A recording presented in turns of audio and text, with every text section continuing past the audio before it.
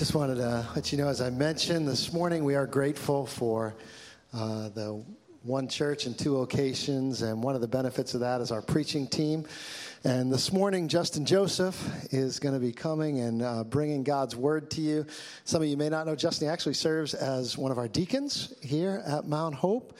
But he also, in addition to the preaching team, since he last was here, he's expanded some of his responsibilities in Belmont, and he's really become kind of a right-hand man for Pastor Brian there, and leading and hosting the service.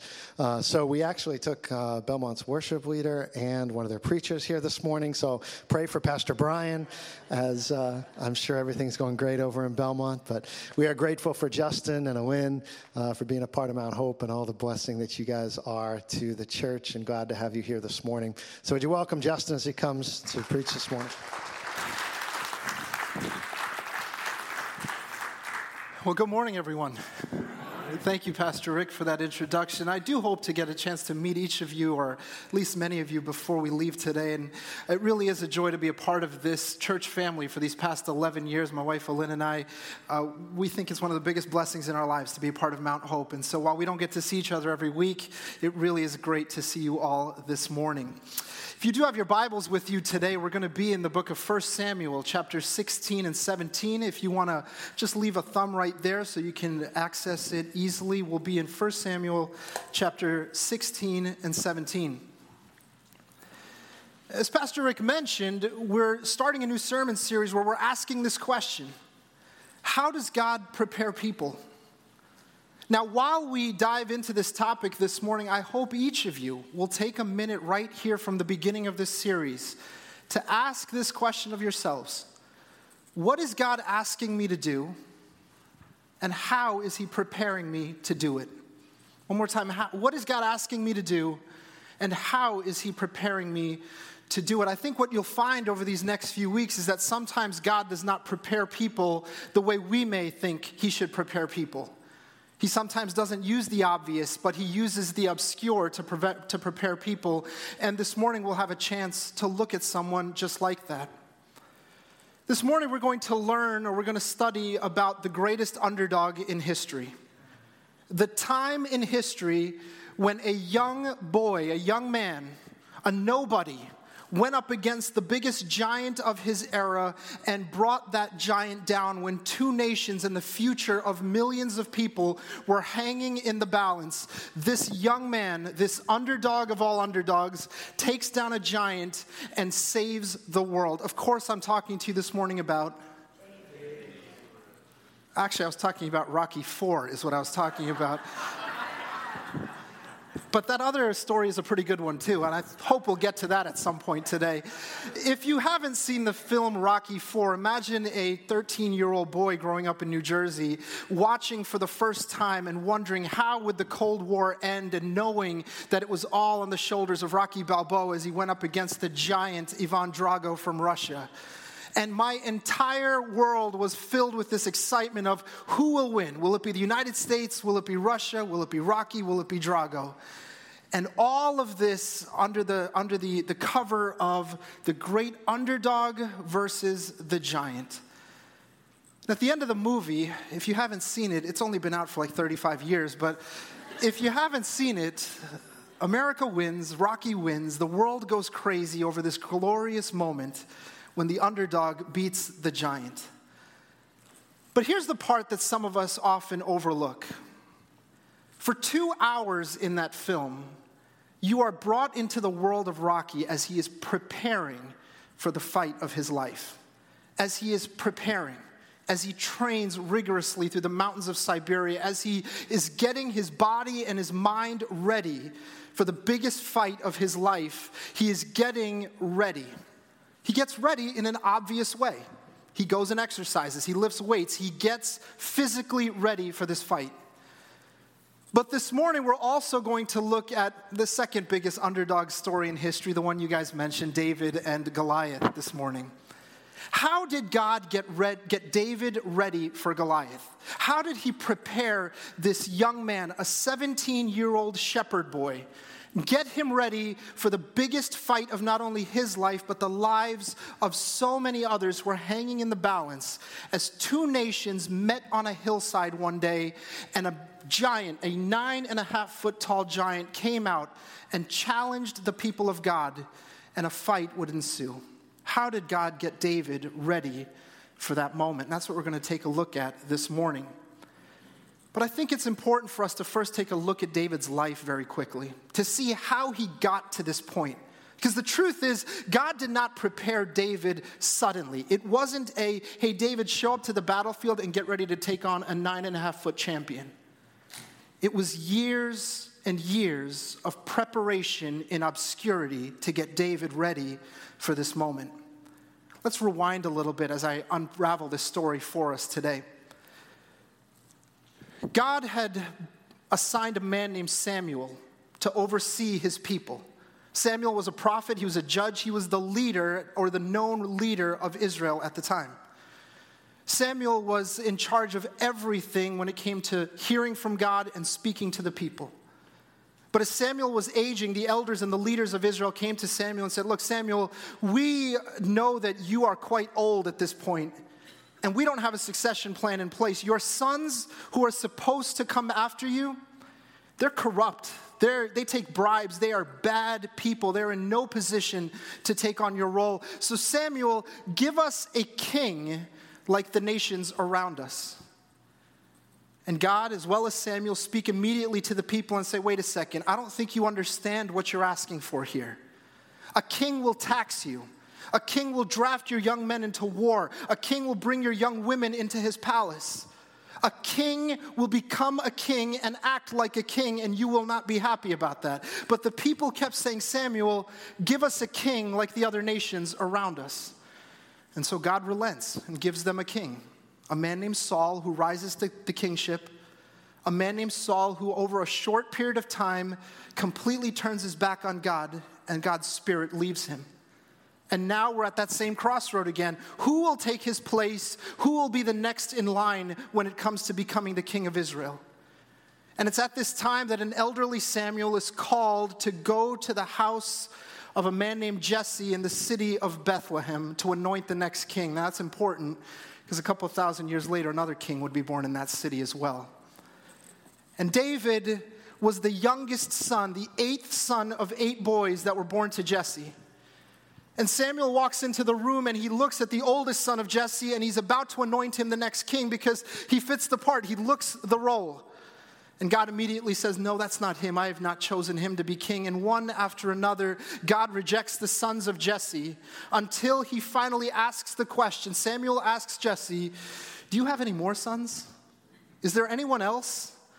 And Jesse responds in an almost clumsy way. He says, oh yes, there is one more, the youngest. He is tending the sheep at this time. So now we know where David has been throughout this story.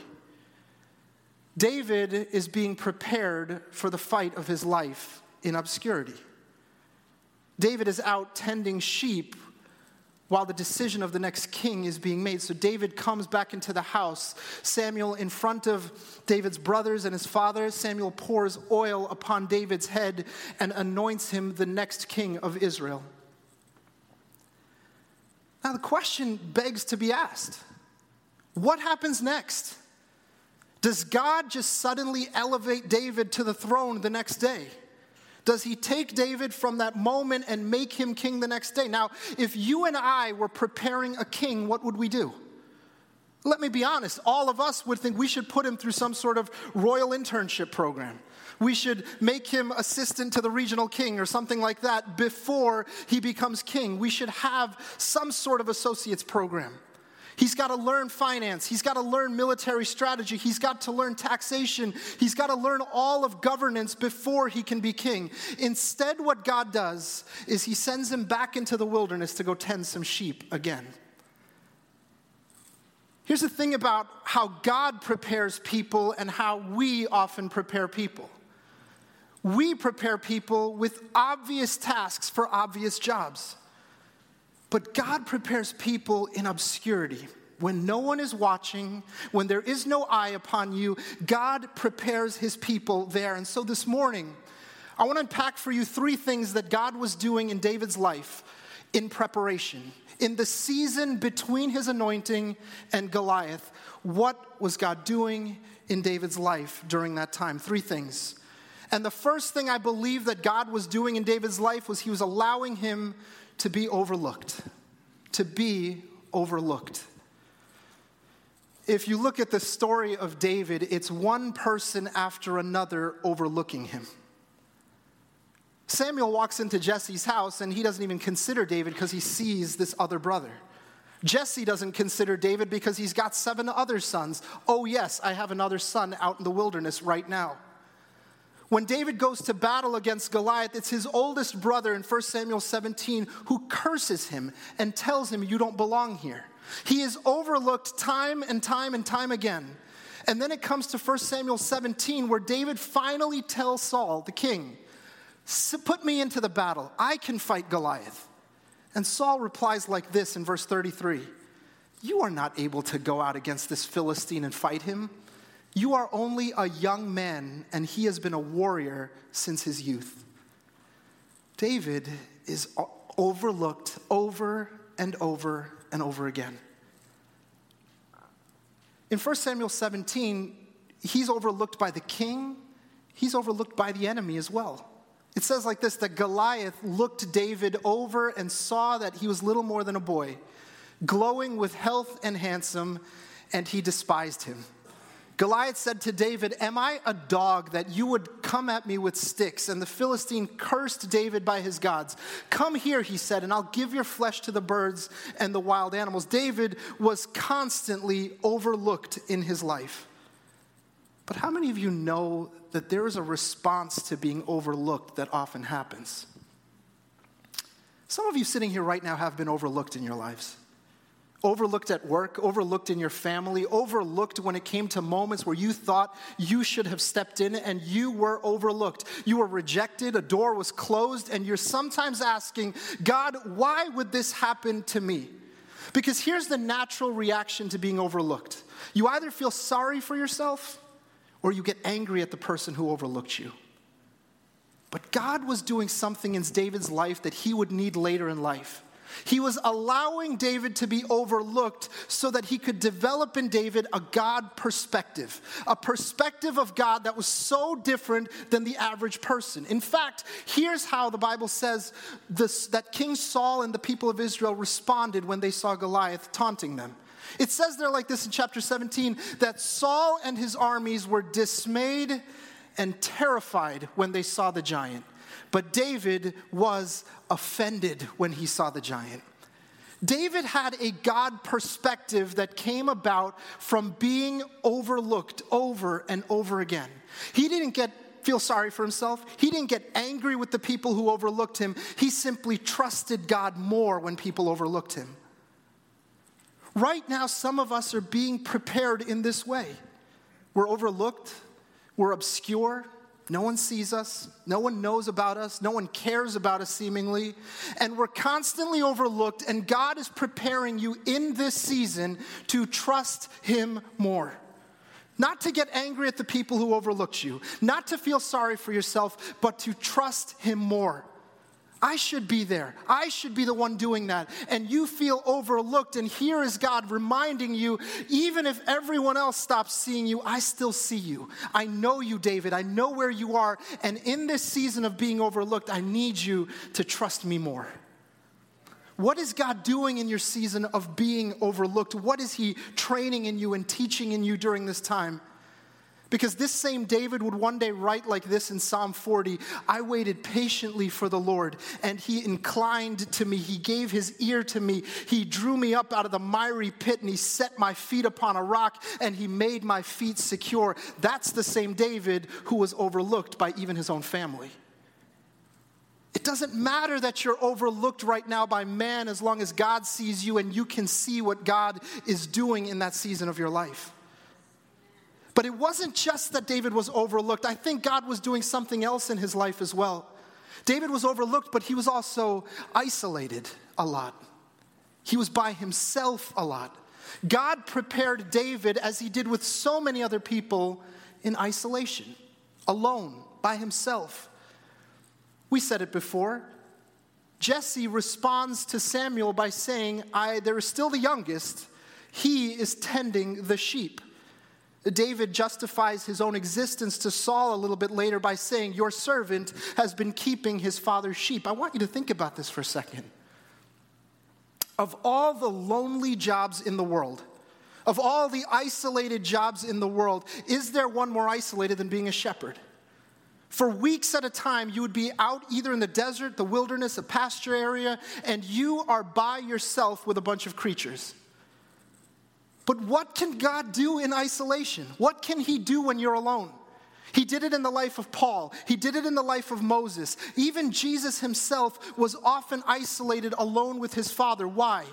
Because in isolation, God prepares you to trust him more through that one-on-one connection of being with the Father. What is God doing in this lonely time, in this alone period of your life? What is he teaching and training inside of you?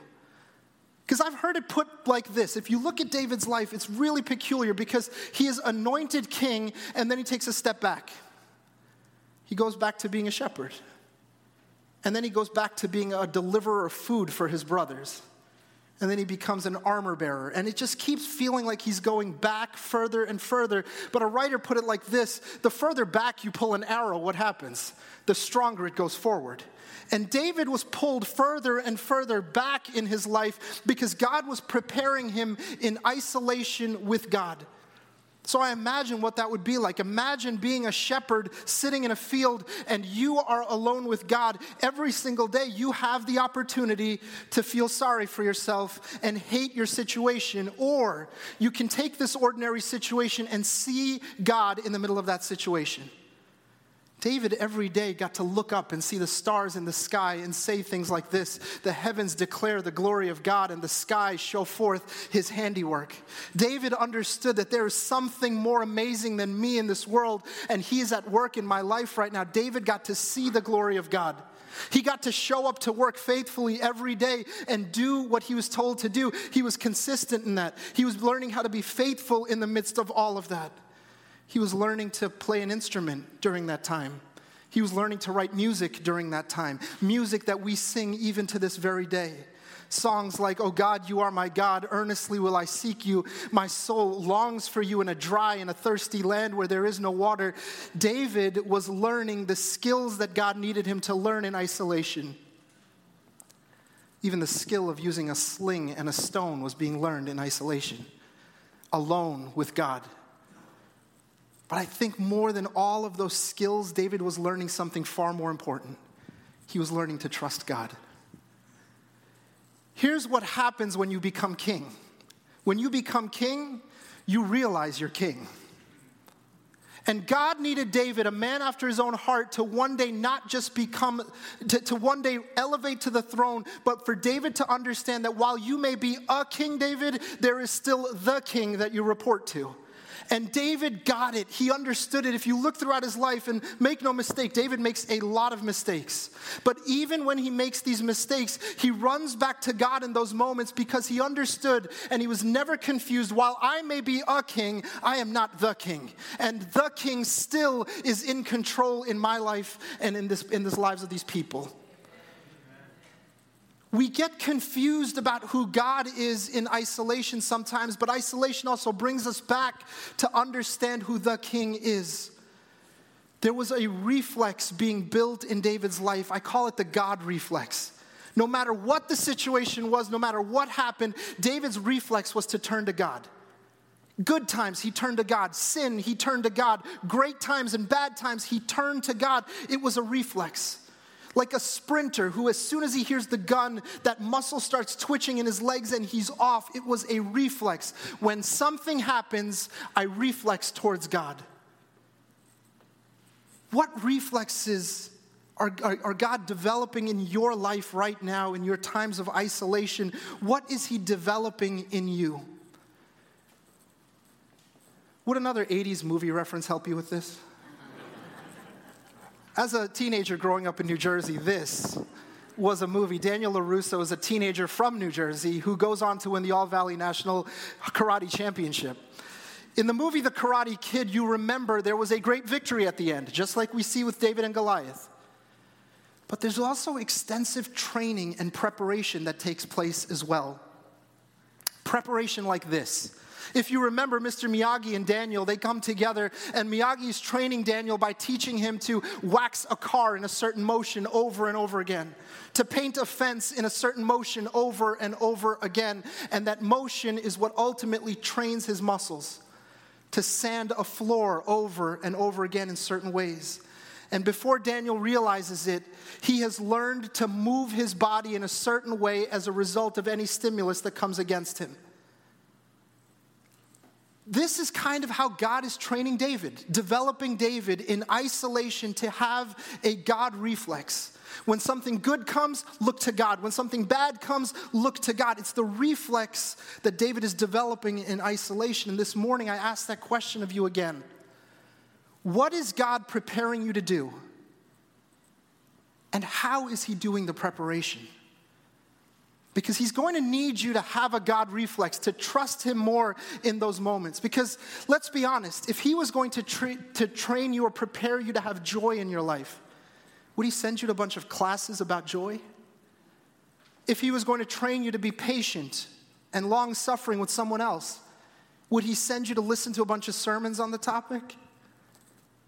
I think he would put you in ordinary situations where he could develop that skill within you. Recently, my wife and I, we decided to change cell phone providers. And it was a disaster of a situation. For over 11 hours, we sat on the phone with a company. Now, I don't want to badmouth a company, so we'll just call this company KT&T. That way you'll never know who I'm talking about. So KT&T and I are on the phone a lot. And over 11 hours, I get hung up on, or the line gets disconnected multiple times. And the frustration is building, the anger is building, and I can't wait to take it out on the next person. Could God be using that moment to teach me to be patient? Could God be using the ordinary, mundane, menial moments of my life to develop me into who he wants me to be? I say absolutely yes. Could he be using your job and the people at work and your bosses? Could he be using your family members, even the difficult ones, to develop you into who he wants you to be? Could he be using your commute? Could he be using your school, your classmates, your teachers to develop you into who he wants you to be and to prepare you for the role he has called you to? Absolutely. But the problem is we often ignore that or don't see it because it's not the big, obvious preparation. Jeff Mannion, a pastor and a writer, he puts it like this: the remarkable life is built by taking 1,000 unremarkable steps. The remarkable life is built by taking 1,000 unremarkable steps. Going to work consistently, being faithful there. Taking care of your family and being faithful there. Going and loving people that God has put in your life and being faithful there. Those things seem so ordinary. But in David's life, it was watching sheep that God used to train a king. What is he doing with your life and my life then? He put David around sheep so that he could learn to trust God in any situation, and you'll see that in just a moment. Because here's the truth about David here for a second. He gets overlooked, he gets isolated, and he also is constantly outmatched. Outmatched. When Saul and David have this interaction with each other in 1 Samuel 17, David needs to justify to Saul why he should be put into the battle. And that God reflex takes over in David. The God perspective takes over in David, and this is what he says. Your servant has been keeping his father's sheep. When a lion or a bear came and carried off a sheep from the flock, I went after it. Let's stop there for a second. Think about what he's saying. Every other shepherd in their right mind would stop and protect the other sheep or run from the sheep at that point. David says like this to Saul: when an enemy came towards my father's sheep, I did not care because I knew who was with me when I was in the wilderness. I went after the lion. I struck it and rescued the sheep from its mouth. When it turned on me, I seized it by its hair and I struck it and killed it. Your servant has killed both the lion and the bear. This uncircumcised Philistine will be like one of them because he has defied the armies of the living God. The Lord who rescued me from the paw of the bear and the paw of the lion will rescue me from the hand of this Philistine. Even David's trash talk points to God. Do you see how overwhelmed his God perspective and his God reflexes? It's all consuming in David's life. That didn't just happen when he showed up the day he fought Goliath. For years, God had been developing that in David's life, putting him in situations where he shouldn't win, putting him in illogical situations where there is no chance that you could do this on your own. So what happens when you're in situations when you can't do this on your own? God suddenly steps in and reminds you to trust me, I can do it. And some of you right now are outmatched in the situations you're in life. You don't know how to face this situation you're in right now. And God is reminding you this morning, I prepare people in places where there is no chance they could succeed on their own. That's where I often prepare people.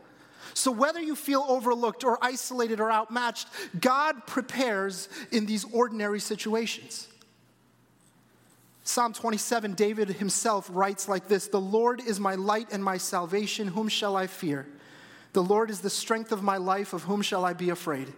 Even if my evil men advance against me to devour my flesh, when my enemies surround me, I will not fear. They will stumble and fall. Though an army besiege me, my heart will not fear. Though war break out against me, even then will I be confident." How does David do that? In isolation, in moments of being overlooked, in moments of being outmatched, his trust was in God. That's what was being developed in him, a supernatural trust in God, and that's why he was never confused. Even if I become a king, I will never be the king. And until then, David knew that until that moment I ascend to the throne, I need to learn what God is doing in me and developing in me. Many of you know this through experience in your own life. God doesn't always use the obvious. Sometimes he uses the obscure, the ordinary, the mundane, the usual stuff. What is God doing through the usual stuff in your life, the ordinary places of your life? Because in some way, he's developing your trust in something. You're either trusting yourself more or you're learning to trust God more in those situations. God prepares people in obscurity to trust him more. This is how I would put it. God often puts us in ordinary situations to develop an extraordinary trust in him. Ordinary situations, everyday situations, situations that might seem like God has no connection to them. He doesn't care what I do in this moment. But I ask you today, is God using your job to develop in you leadership abilities, to develop in you public speaking skills or financial stewardship so that you can bless his kingdom in some way? Is he using the people in your lives, the relationships that are there to build the network and the connections that will one day bring him the most glory? Is he doing that in just an obscure way? Friends that you talk to at work, coworkers, is he doing it that way? Is he using this season where you're alone a lot more so that you can be spending more time in his presence and storing up word in your heart so that you can use it in the right season? Is he using this time where you're watching your children or your grandchildren and developing a childlike faith in you and reminding you about what God has given you to steward? What is he doing in the seemingly ordinary moments of life, and what is he preparing you for with those things?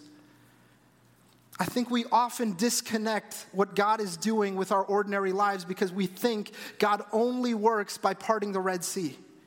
That's not true. He prepared a king in a wilderness. And I think for many of us, this is what we have to ask ourselves. What is God asking me to do, and how is he preparing me for it? A show of hands, how many of you have a gift card in your wallet or your purse right now that you would like to pass up to me? No, how many of you have a gift card? Yeah, you can keep your hands up, very high. Keep your hands up. How long has that gift card been in your wallet? If it's been more than 6 months, keep your hand up. If it's more than a year, keep your hands up. More than 2 years, keep your hands up. More than 5 years? You must be really hoping for Toys R Us to come back or something, right? 5 years. Anyone more than 10 years? Okay, good. What happened there? What is it about keeping a gift card for too long, right? Here's the thing about gift cards. Someone selected that card. Someone filled it with capability and ability, and then it went unused. Do you see how often this is the story of our lives? God selects us. God gives us experiences and ways to prepare us and train us and give us capability, and then we never use them. We're unused gift cards sitting in someone's wallet or someone's purse. God has empowered you. God has given you experiences. God has given you wisdom and the ability to handle tough situations because he's brought you through so many in the past. But when it comes time to using it, we just keep it in our pocket and never use it. Ask yourself this day, what was God doing through those moments of obscurity in your life? That season of loneliness, that season of being overlooked, that season of being isolated, that season of being outmatched. What was God doing? Because here's what God was doing in David's life. One day, his father calls him in from being a shepherd and says to him, David, I need you to go out to the fields and bring some food to your brothers. And David does. Consistent and faithful, David goes. He brings food to his brothers, and while he's coming up to the area of where his brothers are lined up for battle, there is an army on one hill, and his brother's army is on the other hill. And there's a valley in between. And as David is approaching, a 9.5-foot tall man walks out into the valley. And he starts to taunt and chant at the armies on the other side. David hears it, and his God reflex kicks in right away. The God reflex that's been developed in obscurity for years starts to kick in. He doesn't see the situation for what it looks like. He doesn't see a short 17-year-old against a 9.5-foot tall giant.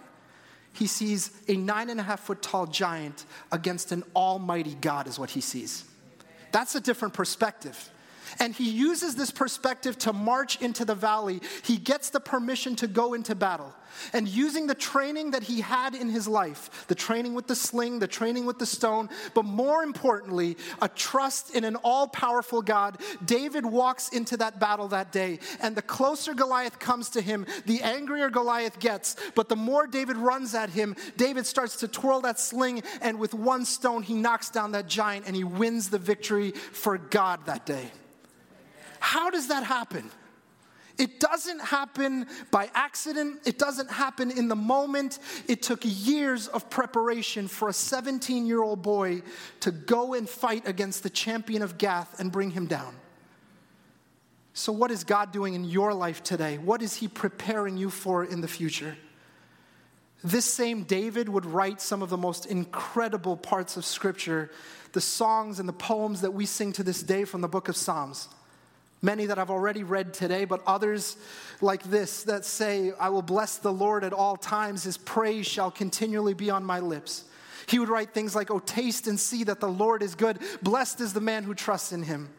He would say things like this, unto thee, O Lord, do I lift up my soul. Never let me be put to shame. Let not my enemies triumph over me. He would say things like, some trust in chariots and horses, but I will trust in the name of the Lord my God. And this same boy, developed in obscurity, would one day write, the Lord is my shepherd, I shall not want. He makes me lie down in green pastures. He leads me beside still waters. And there's a part in that section of Scripture where he says like this, even though I walk through the valley of the shadow of death, I will fear no evil, for you are with me. Your rod and your staff, they comfort me. David faced Goliath in a valley, and he knew, death cannot stop the God that I serve.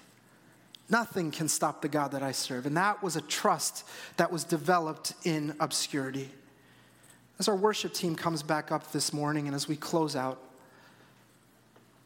I ask you today to ask that question. What is God asking me to do, and how is he preparing me to do it? It may not be the obvious way that you're expecting. It may be in obscurity. It may be through a season of being overlooked, through a season of being isolated, through a season of being seemingly outmatched, that God could be preparing you for what he's calling you to do. Because I do believe this, that God will place us in ordinary situations to develop on us an extraordinary trust in him. Here's the thing I love the most about David's story and something that we can all learn from. David defeats Goliath. The nations sing songs about him. He is worshiped for leading the Israelite army to the greatest victory they may have ever known. So does David ascend to the throne the next day? There's almost 13 more years that David goes on the run, constantly overlooked, isolated, and outmatched. And not once does David lose his trust in God. Why? Because that was developed in obscurity. No one can take that from him. What is God developing in your life? And how is he doing it? Let's not be ignorant to the way God's developing each of us. Will you close your eyes and bow your heads this morning as we close?